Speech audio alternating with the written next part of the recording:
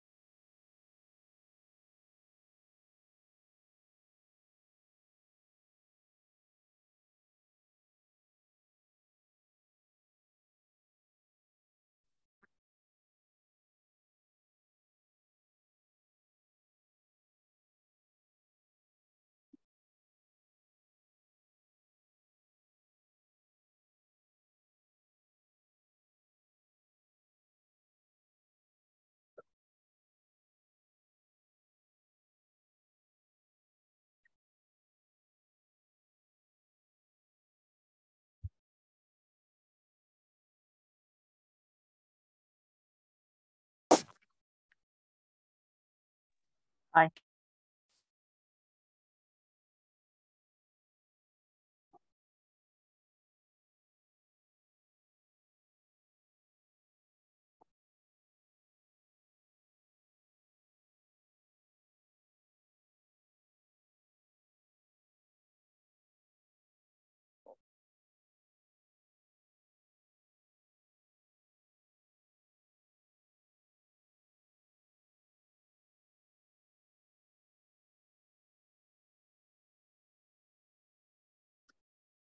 All right, so let's go ahead and get started for this evening. Again, thank you for joining. And if you're just popping in now, please note that this is going to be recorded, but only the presentation screen and my voice, unless you unmute yourself to ask a question. So don't worry if you aren't comfortable with that, you won't be seeing it. It's really just me. And you can also post questions in the chat if you are more comfortable typing them out versus speaking. So today for the Accessible Art History monthly lecture, we are talking about art of the Amarna period in Egypt. Personally, this was a little bit of a selfish topic because it's my favorite period of Egyptian art. I have been fascinated with ancient Egypt since I was about 8 years old. I read a book called Mummies in the Morning. It was one of the Magic Tree House books, and it just captivated me. Honestly, I would have been an Egyptologist if I didn't like hot weather. I don't like hot weather, and I'm not a big fan of dirt. So that kind of took away that career path for me, but I still love learning about it. So just a quick little about me for those of you who are new to Accessible Art History and the free lectures. So my name is Annalisa Sovereigns Reed. I have a Master's of Education, and I'm also an art historian and digital humanist. So what this means is my goal with my program, Accessible Art History, is exactly what the name sounds like. I found that academia can be very limiting and closed off when I was in undergrad, getting my bachelor's in art history. And I kind of realized that it's such an amazing topic. I want more people to be able to access it, maybe without a university degree or the time to really devote to pursuing higher education. Plus, I just really love to talk about it. And so I started posting on Instagram and YouTube and pursued my master's of education so that I could so that I could bring better strategies to my program, also teach it professionally. I work at a nonprofit arts education center where I do the education coordination, but I also am implementing more digital humanities and education programs. That is part of my goal as an art historian and digital humanist. So now that we got that out of the way, let's dive into the material. So we're going to talk a little bit about how Egypt was before the reign of Akhenaten, just so that we have a good baseline, a good foundation for what Egyptian society was like. And so we're going to break that into three main parts: religion, government, and art. Now, remember, this is kind of a broad overview, so I'm not going to go really in depth with this, but this is important information for you to know in order to understand why the Amarna period was so drastic and different. So first, we have the traditional Egyptian religion. Now, you may have gotten an inkling of this if you've seen the 1999 masterpiece, The Mummy. But basically, there are three main elements that you need to know about it. First is that it was polytheistic. Now, this means the worship of multiple gods, and many of these gods actually had animal heads. It's different from our what we see in Greek and Roman society, where the gods were very much human. Here, they kind of blended human and animal elements. So I put three of the main gods on the screen that you might recognize. This is Horus. He was kind of a warrior god. He was very powerful. He was seen as almost the equivalent of the god's pharaoh. He had a hawk head, and his mother was this lady right here. This is Isis. She was the queen of the gods. She was very powerful. In fact, the Romans later adopted her into their pantheon because she was that powerful. She was the goddess of women. She was the goddess of power. And she is shown as a female here, but there are some depictions where she has these giant rainbow wings like a bird. On her head, we have the feather of Ma'at, which I'll discuss in a second. And the last guy on the right, that is our good friend Anubis. Now, Anubis was the god of the underworld, so equivalent to Hades in Greek mythology. He had a jackal head. He was also the god of mummification, so he worked closely with the king of the underworld, Isis's husband Osiris, and he helped guide souls into the afterlife. Now, the main goal of Egyptian religion was maintaining balance and order, and this was called Ma'at. Now, the feather of Ma'at was used by Anubis and Osiris to weigh human souls.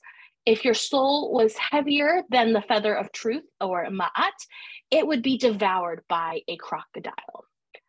This was a part of the deep belief in the afterlife of the ancient Egyptians, and how they held that the afterlife was a series of rituals, a series of journeys that you would have to undergo in order to finally reach that end destination. It wasn't just kind of you're dead, one and done. You had to actually move through different levels. And so Anubis was part of that process. And the interior of tombs kind of were like a guidebook. You know, I don't know. I'm from Washington State. We have a guy named Rick Steves that's on public television. It was kind of like the Rick Steves Guide to the Afterlife was what was written on tomb walls. That's how important their belief was.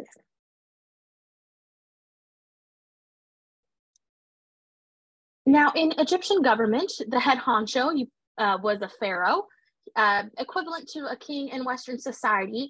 And again, I like to kind of break things into threes because I feel like three is a really easy number to remember. So the first element was the portrayal of strength of the pharaoh. The pharaoh's strength was equivalent to the strength of Egypt. So if you had a weak pharaoh, Egypt was weak. You had a strong pharaoh, Egypt was strong. This guy right here, Amenhotep III, is considered one of the strongest pharaohs that there was. He led Egypt in a very strong golden age. As you can see, he ruled for nearly 40 years and died when he was probably in his 50s. And that's pretty long life for someone back in that time. The center of government, so the pharaoh's headquarters, was in Thebes. This is known as Luxor today in Egypt. It's also why the hotel in Vegas is named Luxor. But this was this traditional seat of power for the pharaohs. Now, the pharaoh and his family and his viziers would travel up and down the Nile to visit different parts of their empire, which again did not necessarily correspond with our modern day borders of Egypt, but they're fairly similar. but really their head place was in the palaces of Thebes. Okay. One Wow. different thing about the pharaohs is that they are considered a living god by the people. They participated in religious rituals that showed them as the god of Egypt incarnate. So while the gods were kind of unseen and worshipped in different ways at the temples with the priests, the pharaoh was shown as a different um, embodiment of that worship and kind of was put on earth by the gods to help lead Egypt into glory. And finally, we have the traditional Egyptian art. Now, this may seem very familiar to some of you. It's very popular in Western culture today. And I couldn't narrow it down to just three. I'm sorry, I had to go with four. So the first main element of Egyptian art is there was a strict canon. Now, what I mean by this is that there was a way to show everything and you did not deviate from that way. Remember, at this time, there wasn't a concept of art for art's sake. You know, today we go to Target or to TJ Maxx and we pick out a wall painting that we like to decorate our house because it's pretty. For ancient Egyptians, this wasn't the case. Art was there to serve a purpose. In this case, on the screen, we see this detail of Hunefer's Book of the Dead. And this was actually a scroll or papyrus that was used to guide the dead. This is Hunefer right here, being guided by our good friend Anubis into the afterlife. So this was an instructional manual on how to get through the trials of the afterlife. So you had to show everything accurately in this canon in order to make it to the afterlife without accidentally taking a detour. As a part of this, we see a combination of text and image quite frequently. So here we see all the things happening. So Hunefer is being led by Anubis. Here's Anubis. It's kind of hard to see in here because I had to shrink the picture down to fit on the slide. But Anubis has his judgment. So here's the feather of Ma'at and Hunefer's heart, and our crocodile creature waiting to gobble it up if it wasn't ready and wasn't worthy. In Egyptian art, they tried to pack as much as possible into the scenes. So that's what we have registers. Now that just refers to multiple scenes happening along a horizontal plane. So you can see the text instructions are dividing up, and we also have a scene up here of all the gods getting ready to meet Hunefer in the afterlife. We also have what's called hierarchy of scale, and it's kind of hard to see on this image, but Anubis is just a smidge taller than Hunefer. Hierarchy of scale is a very easy concept to see because the bigger you are, the more important you are. That's all there is to it. So you'll see in Egyptian art and art throughout the ancient world, if someone is shown as ginormous, pay attention to them because they are the most important.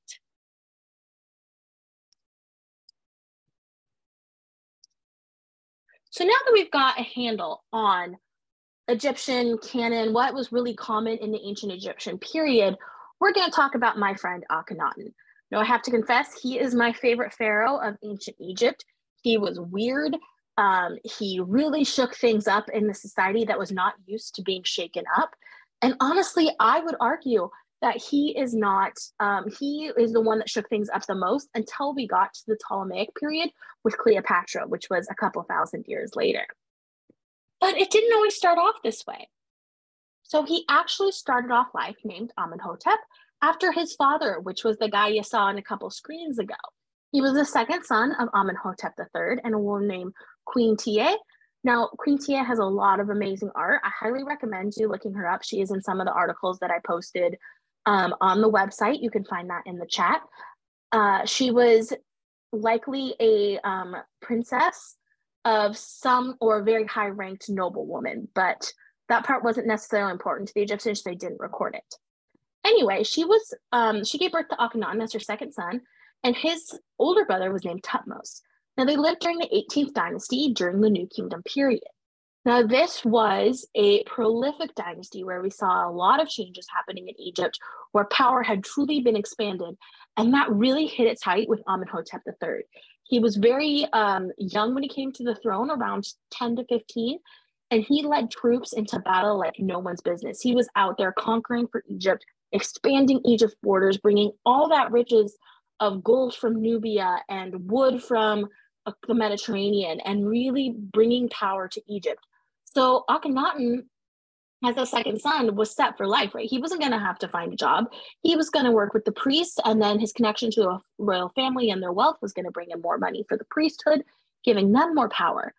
But then tragedy struck, and Amenhotep's brother, Tutmos, died.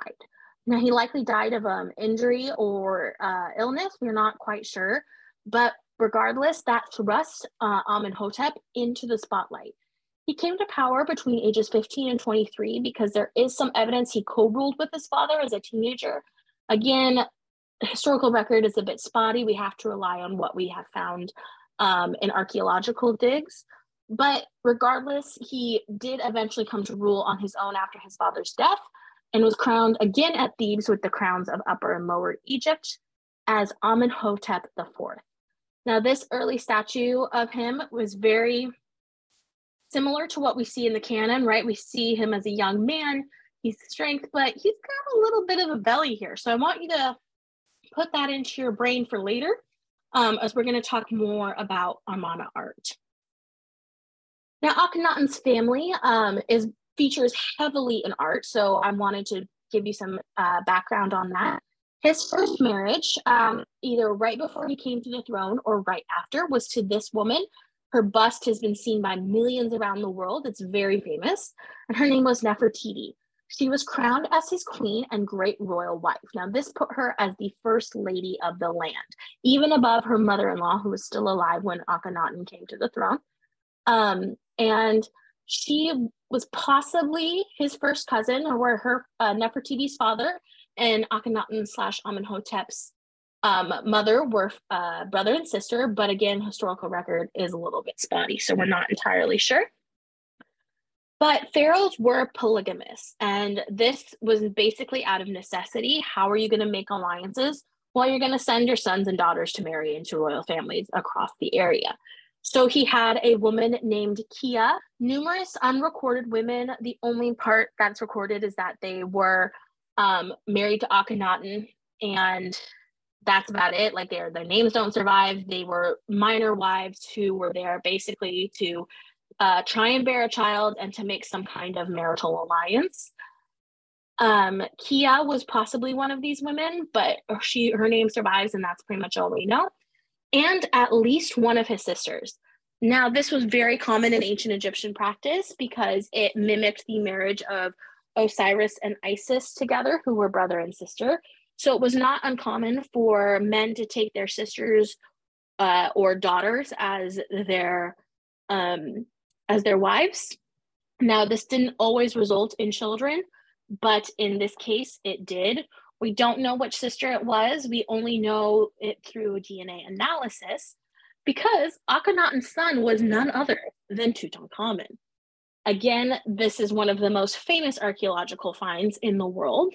It was discovered 100 years ago last year in Egypt by Howard Carter, and he was actually the son of Akhenaten and his sister, who we know by the moniker the Younger Lady. Her mummy was not found in a coffin with any identifying features on either the interior coffin or the larger sarcophagus, but Egyptian universities ran medical tests and discovered that his parents were in fact those two people who shared parents. Akhenaten also had 6 daughters with Nefertiti. Tut was born kind of in between all of those girls, and you will also see a little bit of interest in that later. But just know that his family plays a huge part in his reign, and that we will see how different that was compared to previous generations. All right, so now it's time for the big change. We've had all this background information about King Tut and his father Akhenaten, and how he was thrust into this position of being pharaoh when for the majority of his life, he thought he was going to be a priest of one or more gods. You know, kind of royal families would switch in and out which god they liked. Typically, the god of the sun, Amun-Re, was the most popular because he was one of the head honchos. But Akhenaten wasn't really getting down with that. So when he came to power for a couple of years, he ruled as Amenhotep IV. He did his duty and married Nefertiti and started to produce children for that next generation. But then he got to thinking that why are we giving all these monies to different priests and having our people split in all these ways with all these allegiances to different gods. Why don't we just worship one God, the God of them all? And that was Aten, the sun disk. Now you can see that here. And I just mentioned Amun-Re, the king of the sun, the lord of the sun, but he wasn't the sun. Aten was the sun. It's the same thing as us looking up at the sky. Well, you shouldn't look directly at the sun, but when we're out on a nice summer day, we see the sun. That's what Akhenaten was worshiping. And so he decided and ruled as pharaoh with his absolute power that the worship of multiple gods was no longer allowed in Egypt. Instead, all Egypt was just supposed to worship Aten, the sun disk. This is when Amenhotep changed his name to Akhenaten, which he is more commonly known as, and it translates to effective for the Aten. So by changing his name to this, he was trying to show that he was there to do Aten's bidding to move the people in Egypt towards worship of the singular sun disk. Now, the temples, you might be wondering, oh gosh, what happened to all those temples? Like, I've seen them on TV and there's a lot. They're huge. He tried to get rid of them. He drove out the priest and said, you convert or you are banished or even death. And some saw the writing on the wall and said that, their lives were more valuable to them than their religion. And so they decided to convert and become priests of Aten. Some of the new buildings were converted into worship for Aten, but many of them were dismantled and their wealth and materials taken away to a new place to build.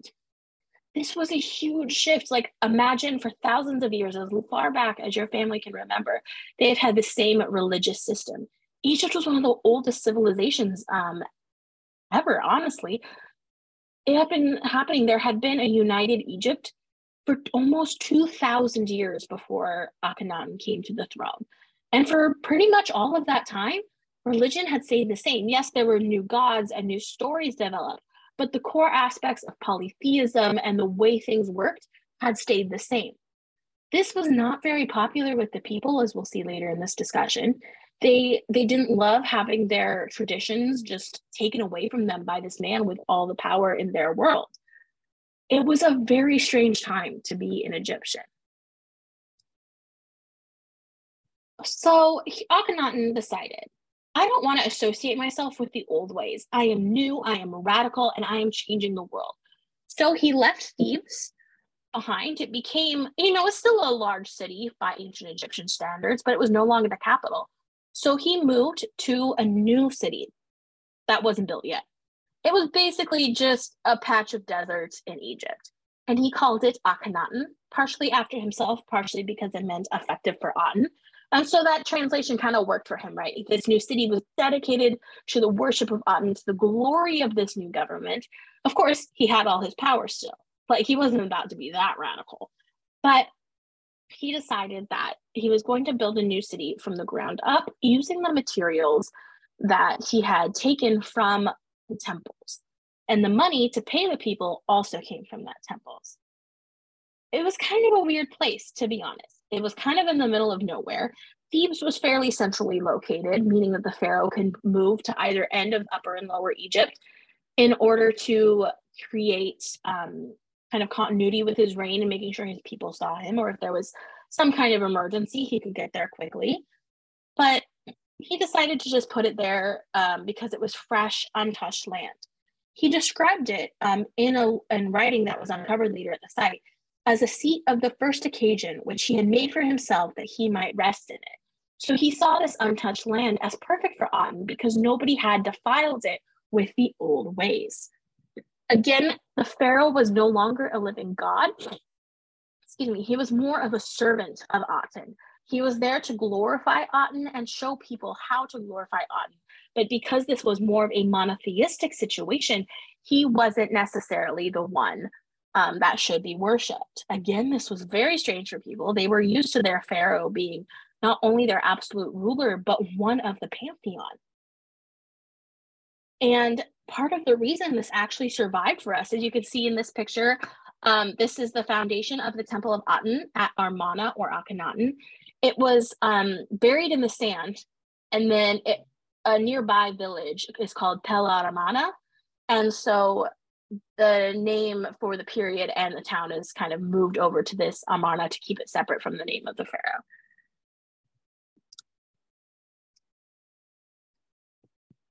The biggest shift for me to study, because I'm an art historian, for many people that they see, is art. Now, we named it Amarna style after the city. And the first major difference is square versus round.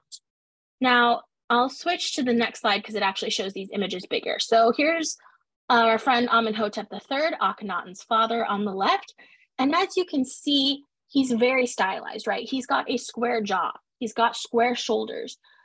The corners of his crown are very sharp and pointed. His beard is very stiff and elongated. And this is just a shot of his head, but you can kind of see a bit of his torso, and we can see how slim and powerful it looks. He is a young man. Amenhotep never let himself be shown as an old man, so this statue could be from any point of his reign, really. But he projects strength and virility. Like, this man is a leader, and we can tell that because he has these stylizations. Now, if you look over on the picture on the right, this is a torso of a statue of Akhenaten. Look how rounded it is.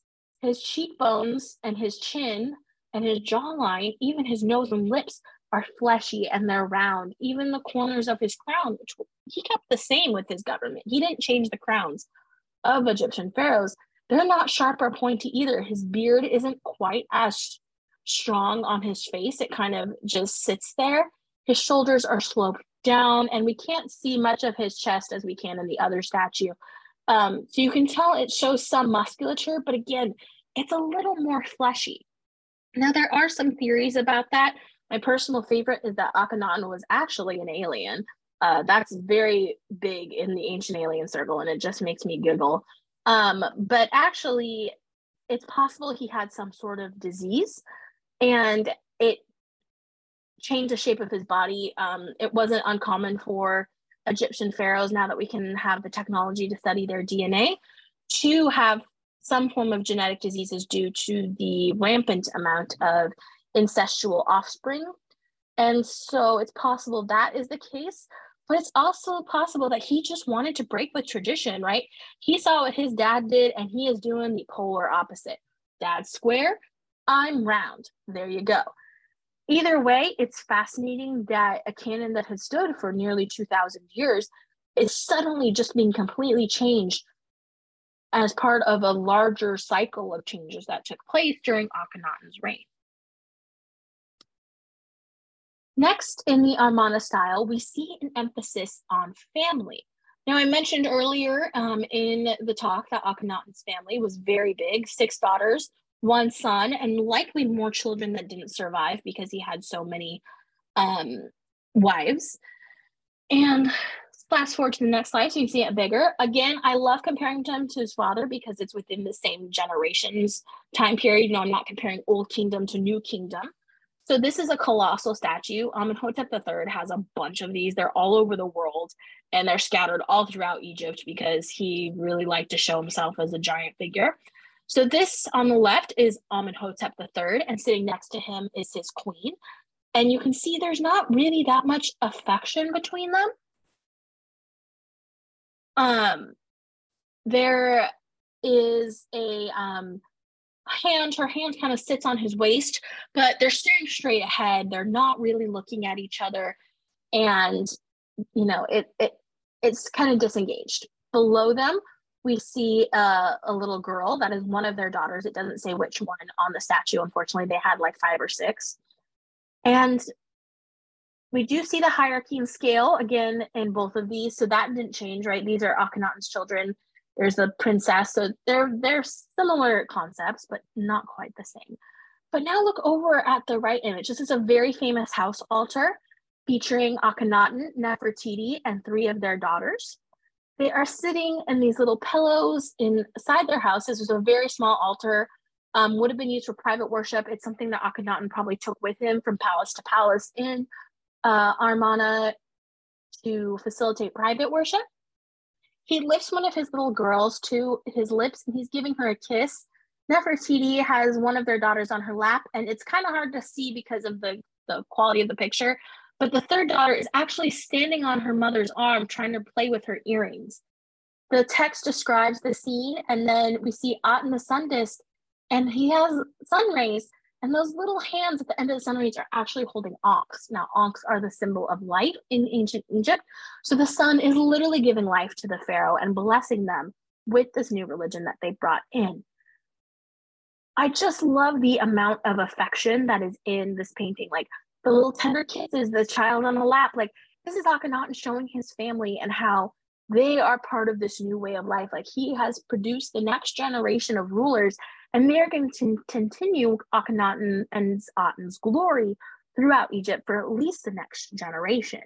And it's just so different than this stoic royal dynasty picture that we see in Pharaoh's times past. Instead, we have the scene that, you know, if it was a photograph, it could be a photograph of really any family these days. And it's just so adorable and loving. I did a whole podcast episode on it, actually. We did have a question in the chat that said, could the change in form have been due to an interaction or influence with art styles outside of Egypt at the time? Now, this is a great question, and I wouldn't rule it out necessarily. There is, in recent years, especially I would say within the last 15 to 20 years, there has been a significant amount of evidence of cross-cultural exchange in the ancient world. Ancient people moved a lot more than we are actually thought in years past. The thing is, though, that this style is just so unusual for the time that it's kind of its own isolated phenomenon. I wouldn't doubt that there are some pieces that come through from other areas, but it's not 100% true because a lot more of ancient art, particularly in the ancient Middle East and Near East, has the qualities of being very two-dimensional, side-profiled, square images. But it is possible, you know, anything's possible because we are finding every year more and more evidence of cross-cultural exchange. And there even has been theories over the years that Akhenaten's monotheistic ideals were somehow influenced by ancient Judaism, because, you know, Moses came about a generation or two later during the 19th dynasty. So it's possible Akhenaten had heard something about monotheism while he was working as a priest and kind of combined it with his own Egyptian attitudes. Again, there's no textual evidence for this in his writings. We do have a lot of his writings. He was actually quite the poet and songwriter. But it has been a theory put forth by religious and art historians over the years because, you know, monotheism is a very unusual phenomenon in ancient cultures. Great question. Thank you for asking. So what we see most, I think, that we can break these ideas down to is emotion and fluidity, right? Things are softer, they're more flowy, there's more interaction between figures at this time, you know, instead of it being this kind of mysterious entity of the pharaoh and his family and the religion. Akhenaten is much more open with his people. He's trying to show them like what his new religion is about, and what he is trying to show them is that this is the way. I mean, I'm not trying to quote the Mandalorian here, but you know, this is the new way for Egypt. This is what he saw for his people, and he was trying to shake it up. Like he was ready to make a change, and he wasn't going to let anyone stop him. We see letters and songs and poems preserved that show us like he was really committed to this, and he truly believed that polytheism was out the door and it was all about Aten. And that required a lot of change, and he was taking that revolution on. Unfortunately, it would not last. It's kind of sad story, especially if you're Akhenaten, but his religious revolution basically died with him. So Akhenaten died when Tut, his son, was about 9 years old. Thankfully, we have a lot of evidence about Tut's life because his tomb was virtually untouched when it was discovered by Howard Carter. So we were kind of able to piece together what had happened after Akhenaten died. Now, Tut's last name was actually Tutankhaten when he was born. And when he came to the throne at only 9 years old, he was still a child, even by ancient Egyptian standards. So a lot of people had to help him, including viziers, and one of those was a man named Ai. Now, Ai was possibly his kind of step-grandfather through his stepmother Nefertiti, That was her father, most likely. And he had been a part of the government for many years. And he saw that the common people of Egypt, the regular Joes and Janes, were really wanting to go back to the old ways, those familiar ways. It had only been 15 to 20 years. So this polytheistic religion that had stood for thousands of years was actually very still ingrained in people's lives. And so his viziers kind of advised him to gradually start reverting back to those old ways. And one of those things was to change his name to what it is now, Tutankhamun. Again, Amun to honor Amun-Re. And slowly, Amarna, the city, started to be dismantled. The capital was moved back to Thebes. That's actually why we know so much about the Amarna period, ironically, is people kind of jetted out of Amarna as soon as Akhenaten was dead. And it got lost in the sand and buried over time, kind of preserving it like a time capsule for us. So ironically, it didn't accomplish what they wanted it to. He married his sister, his half-sister, Anck-su-namun, who was Nefertiti and Akhenaten's daughter. They had 2 children together, both girls, who were both stillborn and buried in his tomb. And that's where the dynasty ended. Sort of. That's where the blood dynasty of Amenhotep III and his forebears ended, because I later took the throne after Tut, and then it passed to a general named Horemheb, who eventually died and passed it on to the man who would form the 19th dynasty. All those pharaohs from Tut forward kept with polytheistic worship all the way until the last pharaoh, Cleopatra. So it really was only a short time within a generation that we have this religious revolution. But because Amarna was buried in the sand, it's come back, and it's a fascinating period for us to study and to understand. And we get to know a lot about it because of this kind of hiding it away in the desert. And the art gradually also goes back to the way that it was. We can kind of see it here, where we have some of the traditional Egyptian elements, but there's that sense of fluidity and emotional depth from the period. But eventually it also goes away to back to that traditional canon that we talked about at the beginning of the lecture. I highly recommend, on the website and the resources section, there's a PDF you can download from the Metropolitan Museum of Art called The Royal Women of Amarna, and it has some fabulous pictures of the sculptures that I wish I had time to show you all of them, because not only they're a little funky, they're just beautiful. So highly recommend checking that out. I put several resources on the website in case you want to learn more. Smart history, a couple of things that I put together for accessible art history. But it's such a fun topic for me, and I especially love talking about it because most people have heard of them when I mention it from Ancient Aliens. So I like to show them, like, no, we actually got some art historical background for this. Now, are there any questions? Feel free to put them in the chat or unmute yourself and ask. I'm happy to answer any questions.